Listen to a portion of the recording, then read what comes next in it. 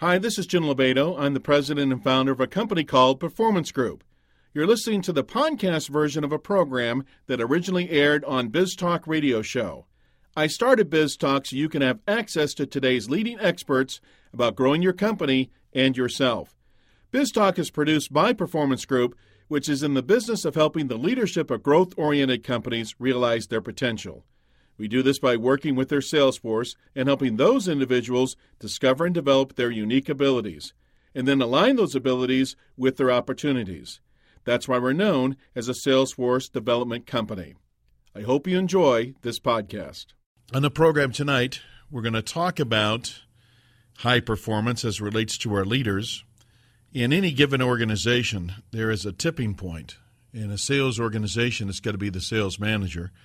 Obviously, in an operational-driven company, it's the operations manager. But in the company in general, it's the person at the top. I'll never forget, I was at an advertising seminar, for lack of a better word, one of the ad groups. It was in Davenport, Iowa, and this was early on in my career. And very knowledgeable speaker was talking about the campaigns of some of the national companies he worked with, and this particularly was Ralston Purina. And he talked about how that Ralston checkerboard logo is one of the best-known logos in the world. And you stop and think about it. Now, most of us know that through one product or another. And he was talking about the success of the company and where it was led and what was going on, and as related to the marketing they were doing at the time. And I'm going back probably 20 years ago. But I'll never forget, I went up, and you ever have those defining moments in your career where someone gives you advice or insight you will just never forget because it tends to bring everything together.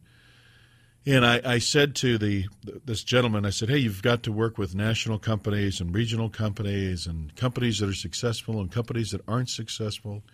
What's the one thing about these companies that are successful that makes them successful? And he said, well, I can answer that. He says, what I've learned is it can all be traced back to one person, and that's the person at the top. And that really stuck with me because you think how big Ralston Purina is, and that one person in the corner office is probably dictating the success of the entire company, not to take away of the success that others contribute in getting something done. But I've learned over the years he's absolutely right. Everything comes back to that one person who's leading that company. And they are the leaders of the leaders. So if you're leading a department, the buck stops at your desk. But also, it's going to stop with the person who is leading that company. So how do you do this without going crazy? That's our topic tonight. As I've worked with many leaders of growing companies, the sheer fact that you're growing means that you're changing. And as you change, your role changes. And some of us aren't recognizing when our role changes the problems it causes with us and with our people around us. So if you're feeling a little irritable, if you're feeling a little frustrated, if you're feeling a little unfulfilled, if you feel like people aren't paying attention to you, if you feel like you're not getting the top performance, if you feel like you've made the wrong choice and you're just going to go back to what you were doing before and give up leading people, then this is probably the program for you, because that's what we're going to talk about on our program here today. Leading without going crazy. What I mean by that is how you don't go crazy and also drive your people crazy.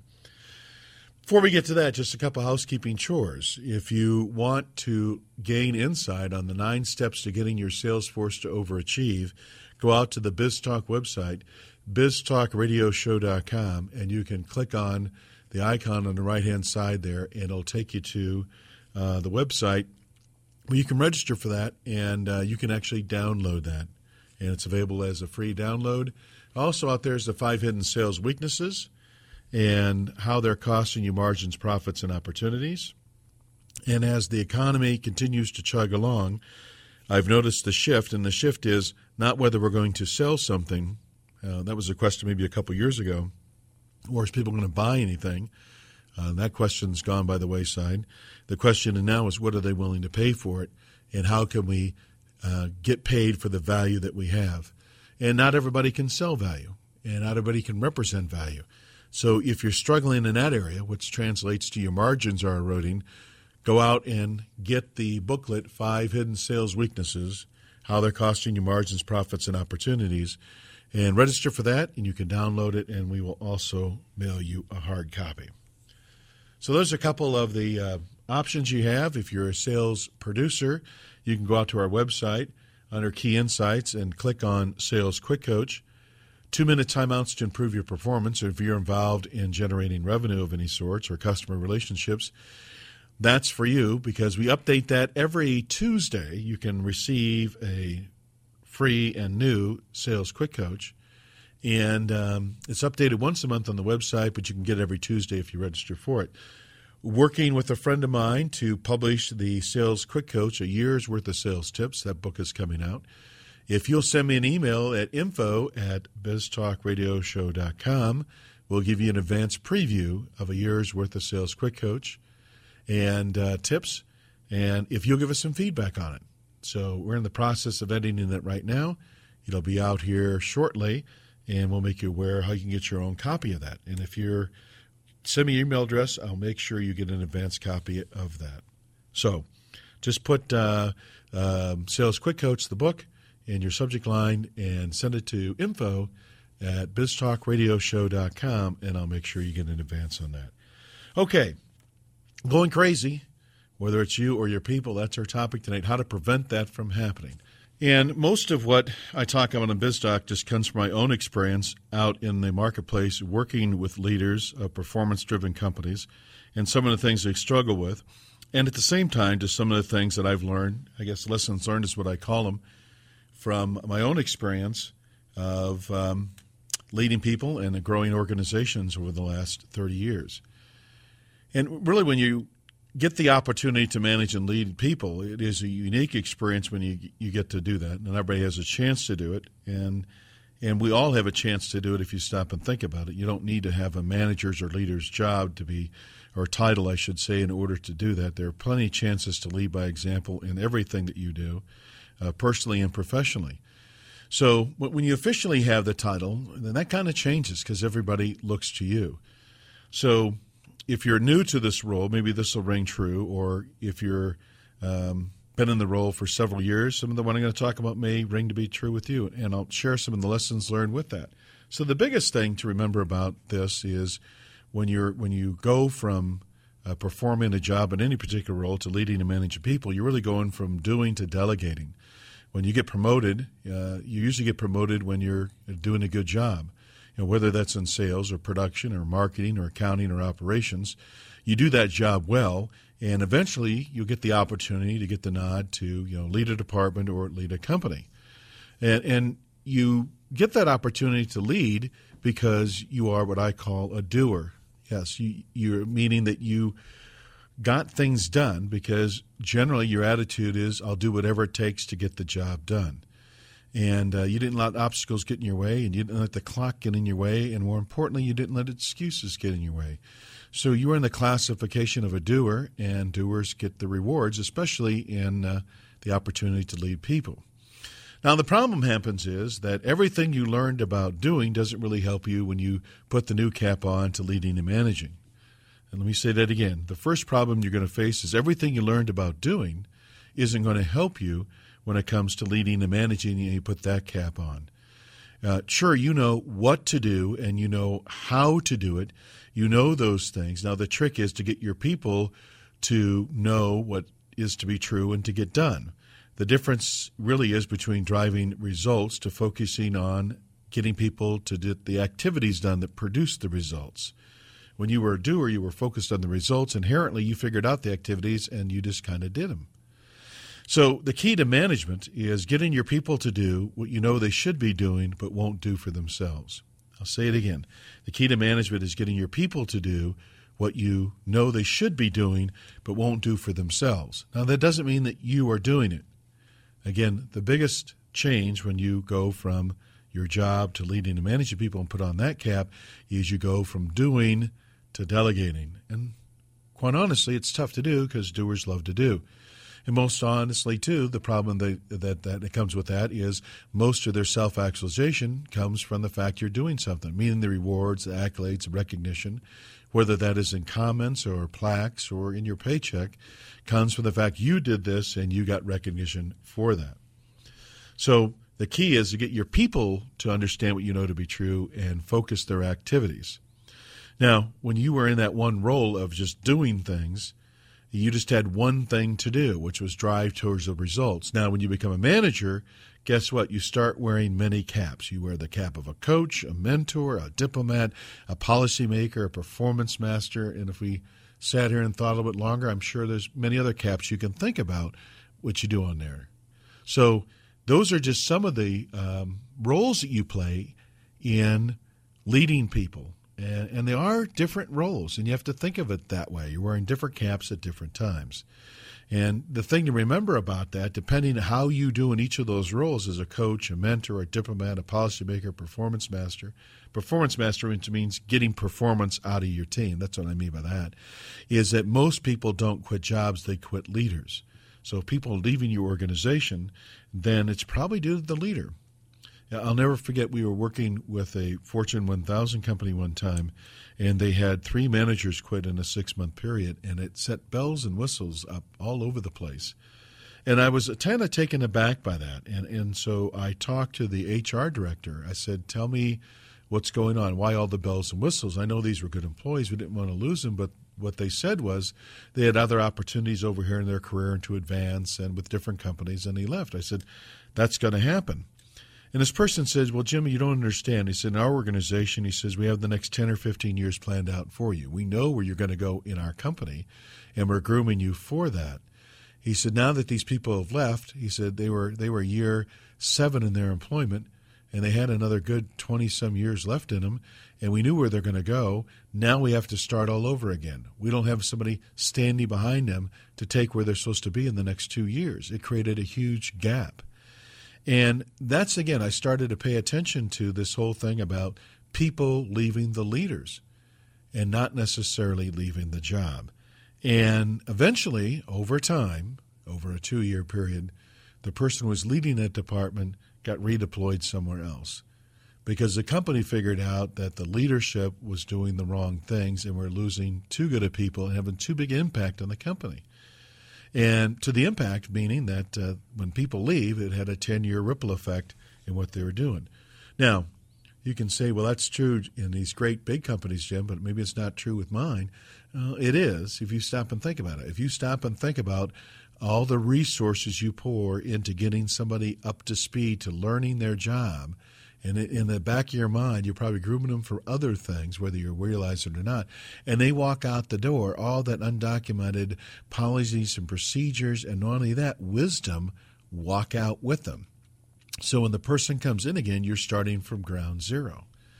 And I'll give you a real-world example of this. In our own company at the Performance Group, we upgraded all of our technology recently.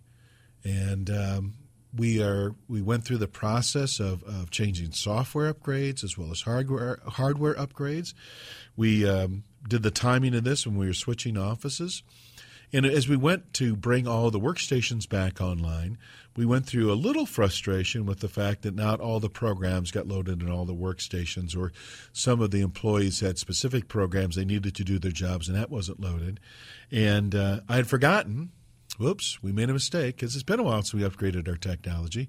We had a checklist for that, meaning that when a technician brought a workstation on board, we had a checklist for what was to be installed, and we validated that was installed correctly. And we muddled through that, but we're about to install 2 new workstations this week, and I said, let's stop for a second. Let's dust off that old checklist we used to have, which is collective wisdom. At one time we learned this lesson. A person learned it, and we institutionalized it into the company. So let's dust off that old one, and let's modify it a little bit for our current situation. So before we bring these workstations on board, what should we install? Let's think about that.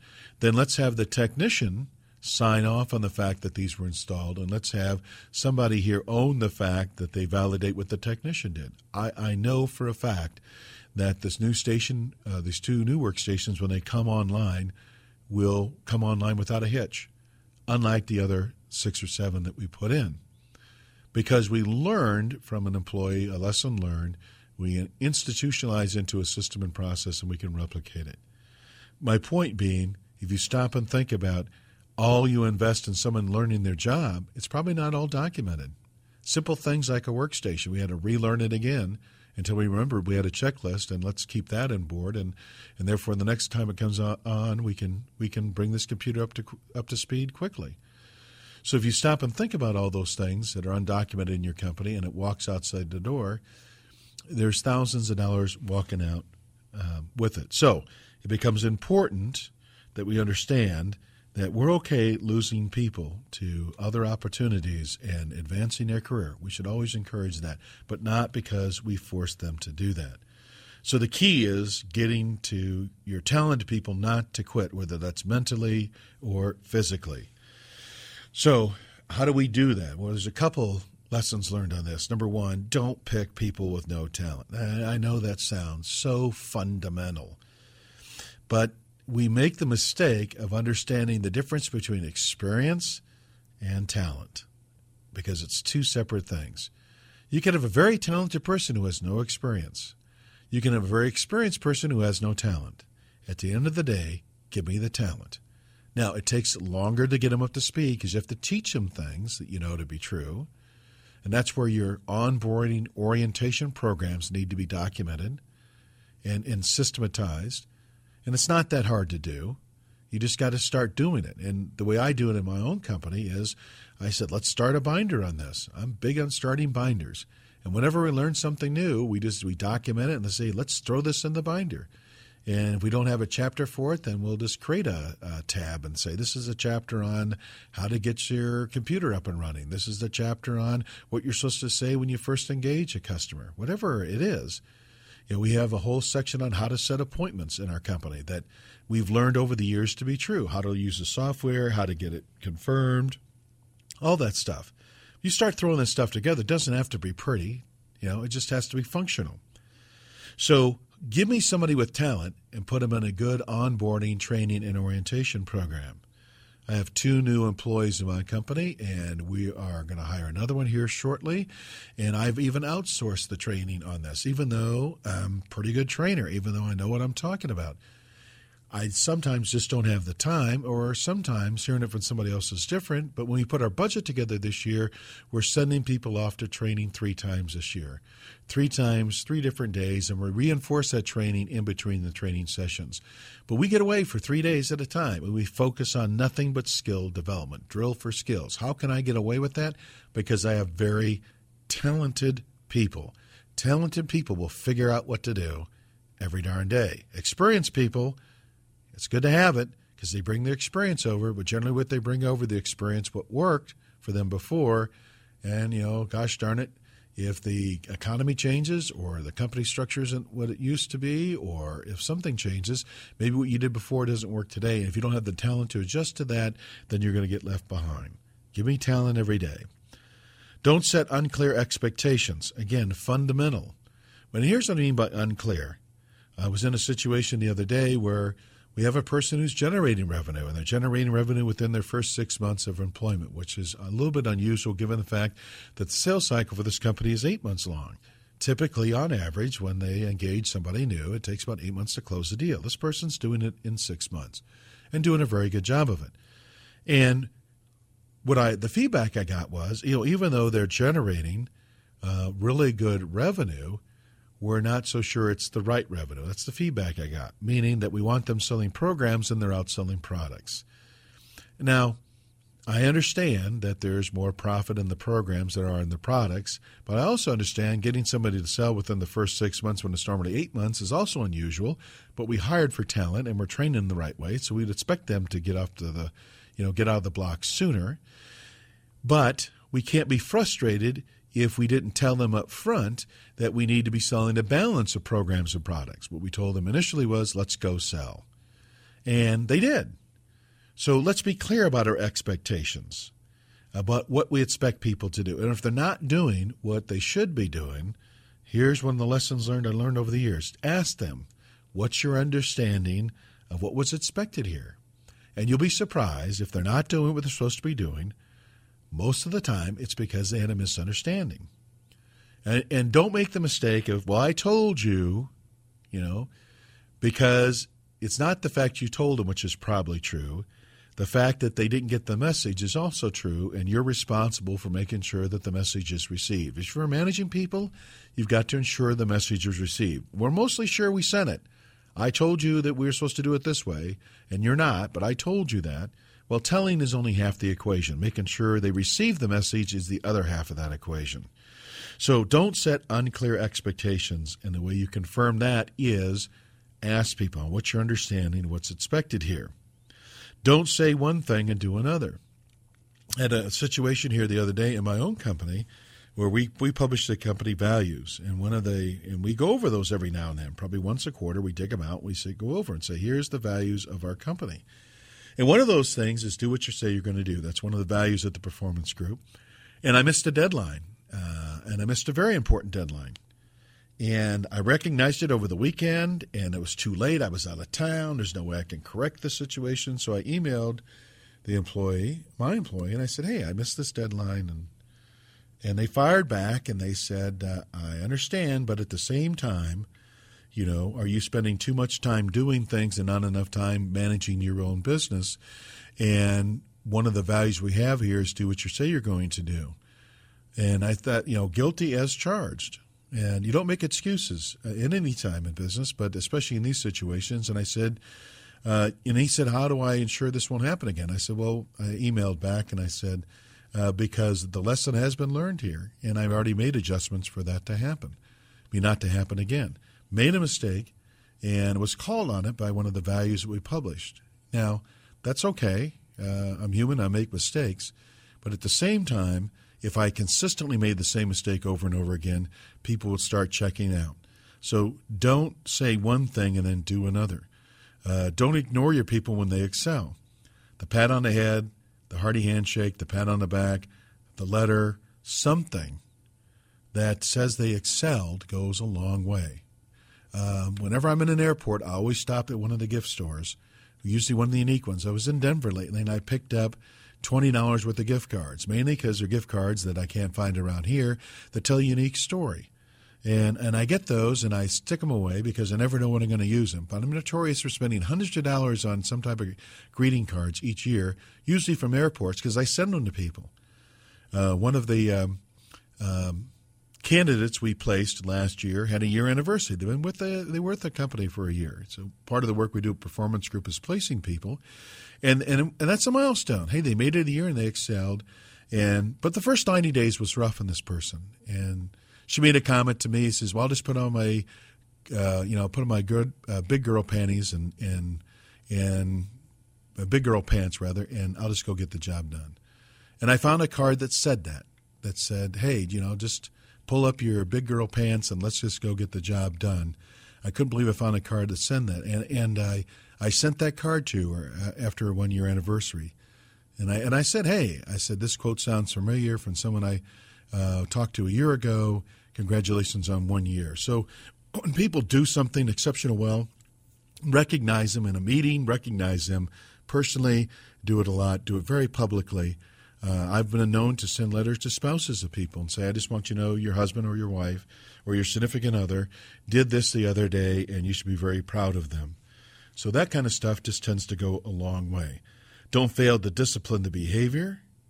Don't discipline the person, discipline the behavior. If you can't describe the behavior the person is doing, then you're in trouble because you're going to start belittling the person, and we don't want to do that. What behavior did they do? And can you articulate that and separate the behavior from the person? Don't keep a distance when you fail. If you don't keep a distance from them because you may fail to build a relationship. You don't understand what motivates your people if you do that. Don't play one against the other.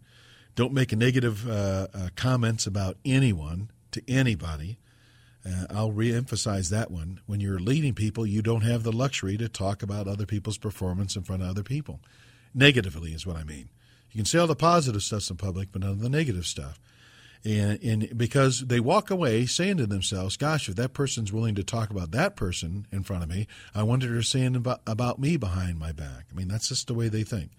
And don't ridicule their ideas. Every good idea is a good idea. You don't have them all. Thank people for their good ideas and discuss whether or not it could be implemented. So those are just some of the don'ts. It's pretty easy to describe the don'ts when you're first leading people. Let me ask you some questions. Does your company spend too much time planning and a little too time executing? Are you frustrated because too much of your decisions end up on your desk? It seems like you're the only person in the company making decisions. Are you frustrated because you feel like you're the only person that is getting anything done in your company, and you feel like you have everybody strapped on your back and you're pulling them along with you? Are you concerned that you're not going to meet your financial or operational objectives? You're always concerned about it, in other words, whether it's this week or this quarter. Are you concerned that you don't have the accountability put in place to get the results that you need? Are you concerned that the entire workforce seems to be focused in 14 different directions? And are you concerned that no matter where you look, there appears to be inefficiency all around you, and you're saying to yourself, you're the most efficient and effective person in here, and why can't these other people seem to get it? If you have some of those questions, then you're suffering from what I call just some leadership minutia that has more to do with you than them.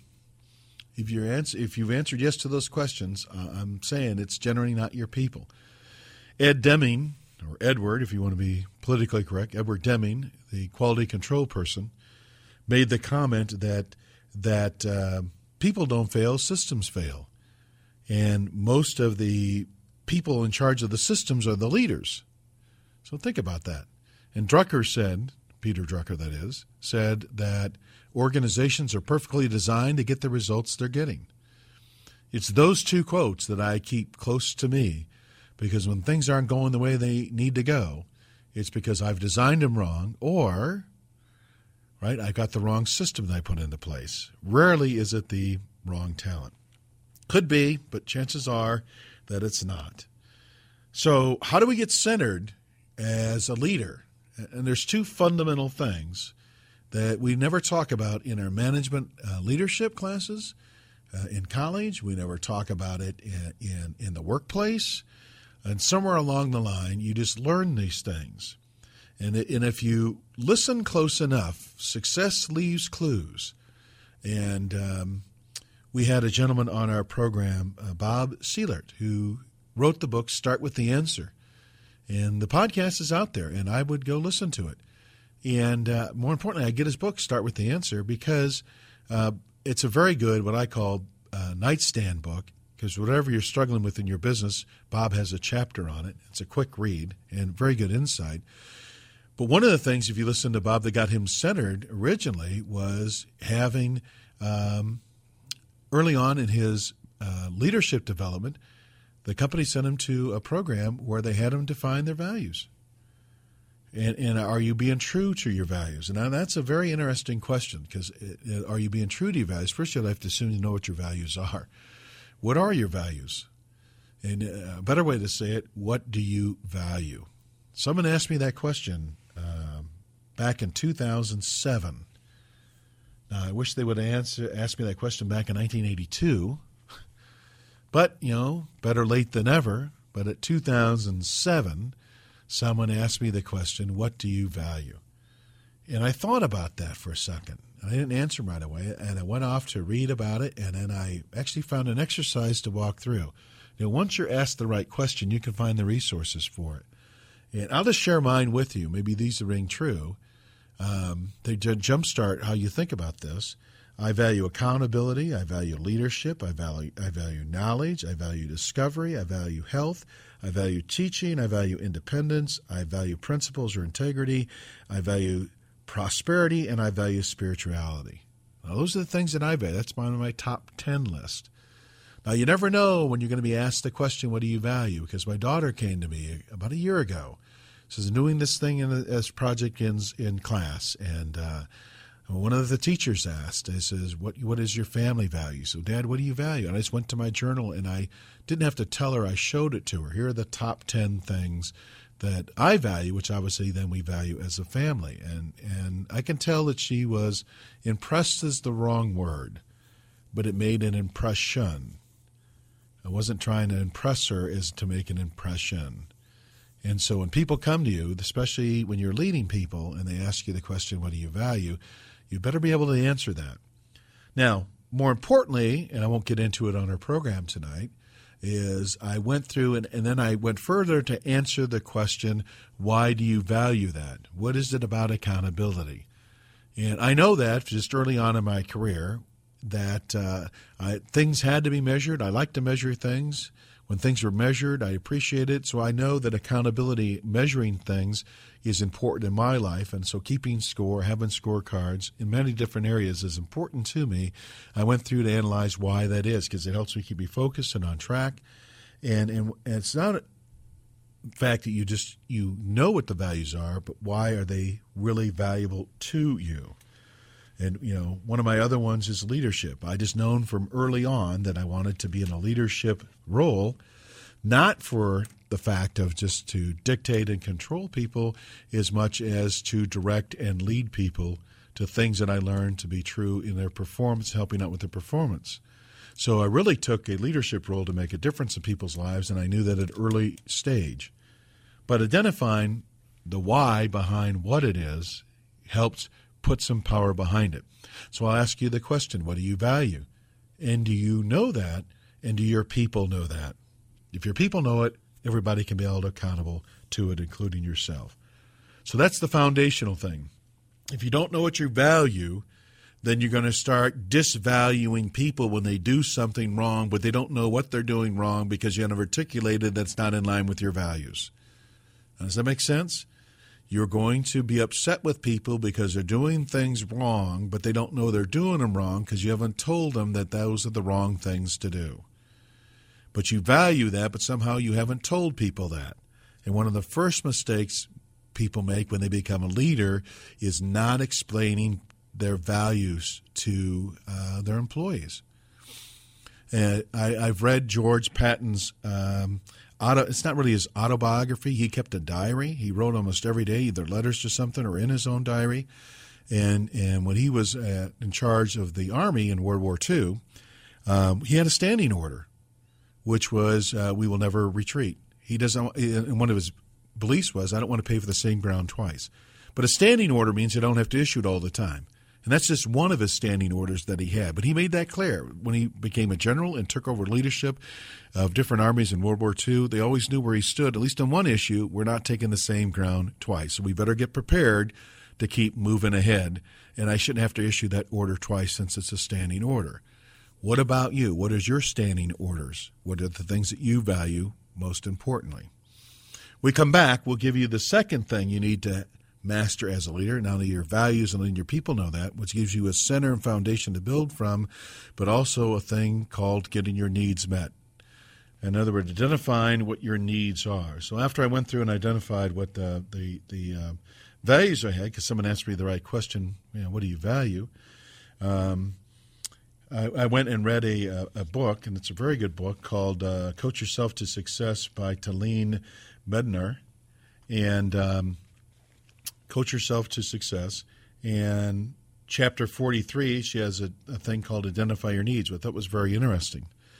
Now, you know your needs aren't being met. Let me give you the symptoms of this first. You know your needs aren't being met when you feel isolated, alone, unfulfilled, useless, confused, are some of the things I hear from people, and have felt in my own career at times. You also notice it because you stop giving to other people. The compliments are replaced by complaints. Gratitude is replaced by resentment. And that happens because if your needs aren't being met, there's no way you can give to anybody else. It's just you run out of enough energy to do that. And so you start taking from other people. And one way you take is by not giving, believe it or not. So identifying what your needs are.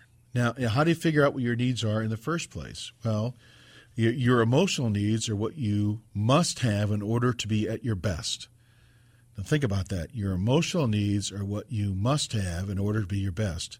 When your needs aren't being met, you're probably feeling irritable, unloved, or unhappy, angry, resentful, jealous, deprived, or all the above. They're basically unpleasant feelings. That indicates that some of your needs are not being met. But everybody has different needs. Here are some of the most common needs, and keep in mind that there are hundreds of different needs.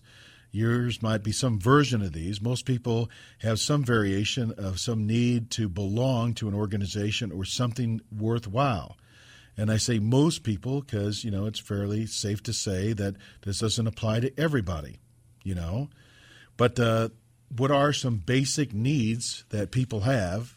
They could be needs to be in control, to dominate, to command, or to manage, to communicate, to share, to be listened to be comforted, to be protected, to be followed, to be free, to be independent, be self-reliant, to feel in need of being important or to be useful or to be noticed or remembered, to improve or to please or to satisfy others, to do the right things, to do things right, to have a cause, to have a vocation, to be busy, to be honest, to be sincere, to be loyal, to be consistent, to be perfect, to be at peace, to be at quietness, to have calmness, to have balance, to have power, to have abundance, to have a security.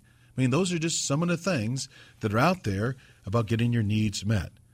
I would challenge you to go through and ask yourself the question, what do I need? And I've given you some examples of that. I'll give you some of my personal ones. I have a need for results, which means I've always worked for results-driven organizations. We measure things and we work towards results. I have a need for that, and therefore I align myself with that need. I have a need to get paid what I'm worth. I don't like to give things away for free, but at the same time I have a need to bring value. I don't like people just donating things to me because they feel like, we should be doing this. No, you're going to pay for our services because you found value in those services, and I will go above and beyond to identify what that value is for you and deliver that value because I have a need to bring value because I have a need to get paid what I'm worth. What about you? Do you know your deep-seated needs?